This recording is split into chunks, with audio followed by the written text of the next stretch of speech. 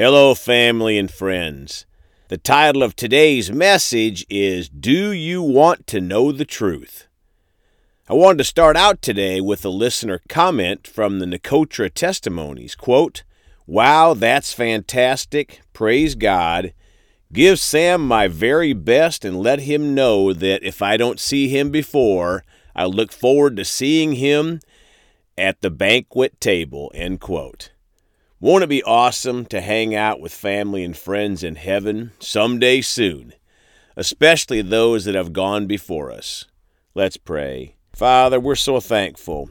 You are a good and merciful God, and you desire for all of us to be saved. Father, we rebuke the blinders from the eyes of those out there that don't know Jesus, and we call for the glorious light of the gospel to shine through to them. And we thank you for it in the precious name of Jesus. Amen.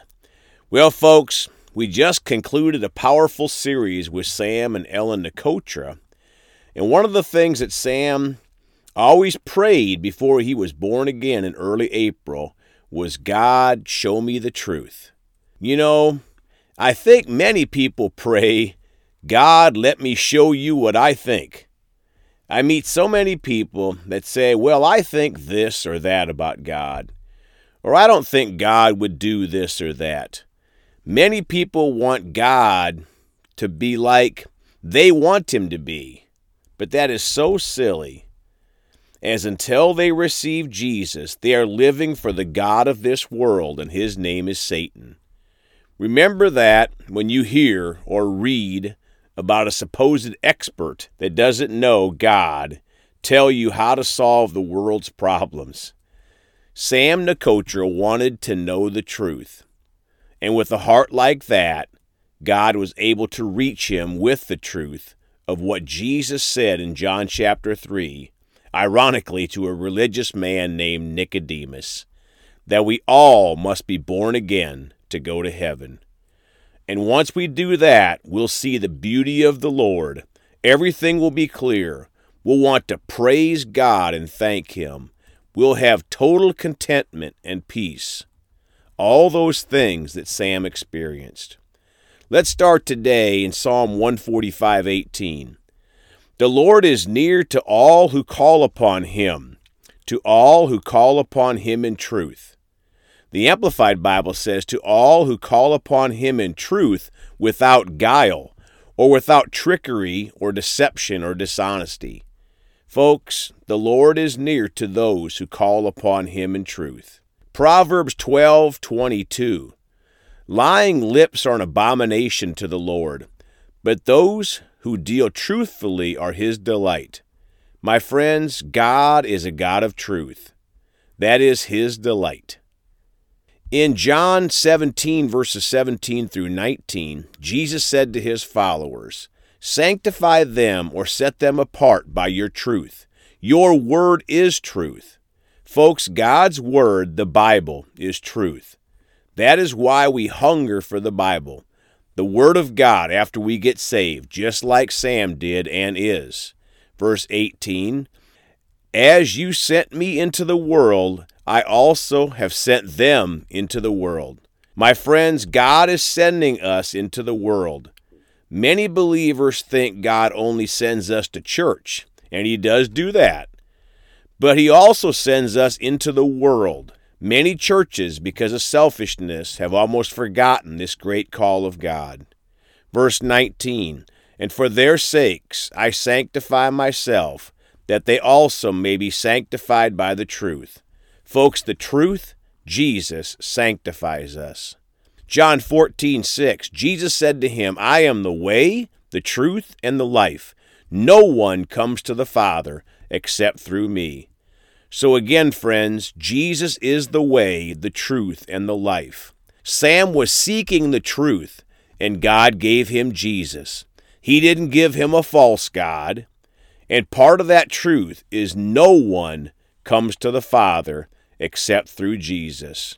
The devil hates it when people say this because he knows that there is no other way but Jesus. So he tries to make that hate speech because Satan is the master of deception and lies, and he is deceiving millions upon millions in the earth today. John 8:32, Jesus said, "And you shall know the truth, and the truth shall make you free." So folks, the truth makes you free. Now let's read that in the Amplified Bible. "And you will know the truth regarding salvation, and the truth will set you free from the penalty of sin." So folks, you will know the truth regarding salvation. There is no more important truth than salvation, or our eternal resting place. So when Sam, in his testimony, sought truth, he found that truth in salvation with Jesus. The truth he sought set him free. Free from what? The penalty of sin. There is no way to be free from the penalty of sin without Jesus and his precious blood cleansing us.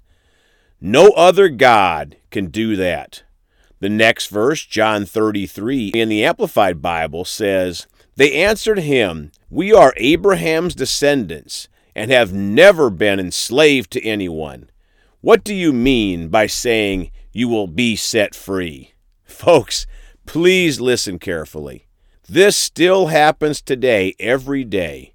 People say to Jesus, "What do you mean, Jesus, I'll be set free? I'm a member of so-and-so church. We are the church," just like Abraham's descendants said. Can you imagine what Jesus thinks about that? That reminds me of the most striking thing that God showed me in the nursing home ministry. It was that many people confess their church as Lord and Savior more than they do Jesus. It must make Jesus weep in heaven.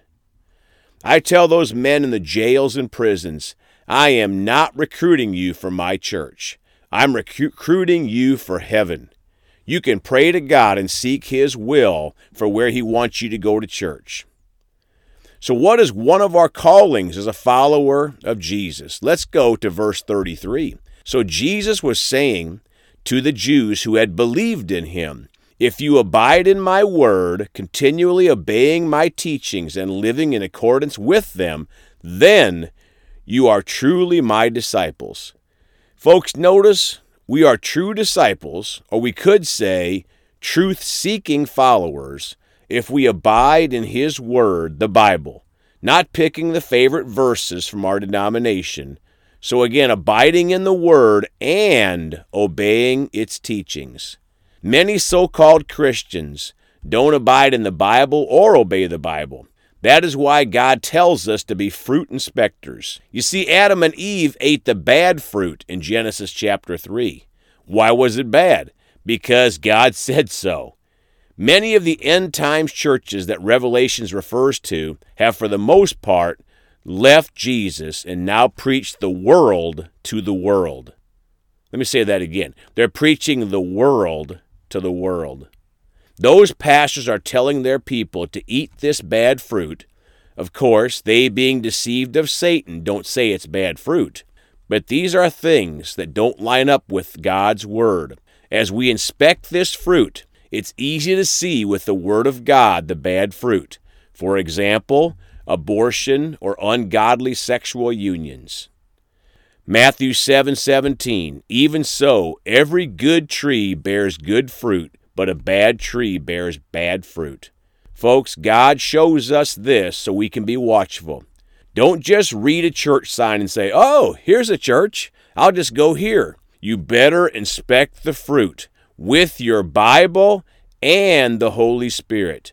Don't ask for their religious glasses or information and read the word through a twisted interpretation. Ask the Holy Spirit.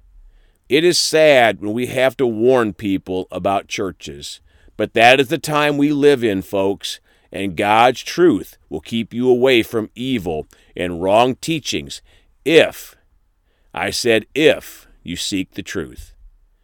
Matthew 7:19, "Every tree that does not bear good fruit is cut down and thrown into the fire." Sadly, my friends, those churches putting out bad fruit, unless they repent, and I pray they do. I really do pray for that, folks. It is so sad when churches have left the truth. But if they don't repent, those churches putting out bad fruit telling people to live and do ungodly things, they will be thrown into the fire. That fire is hell, folks.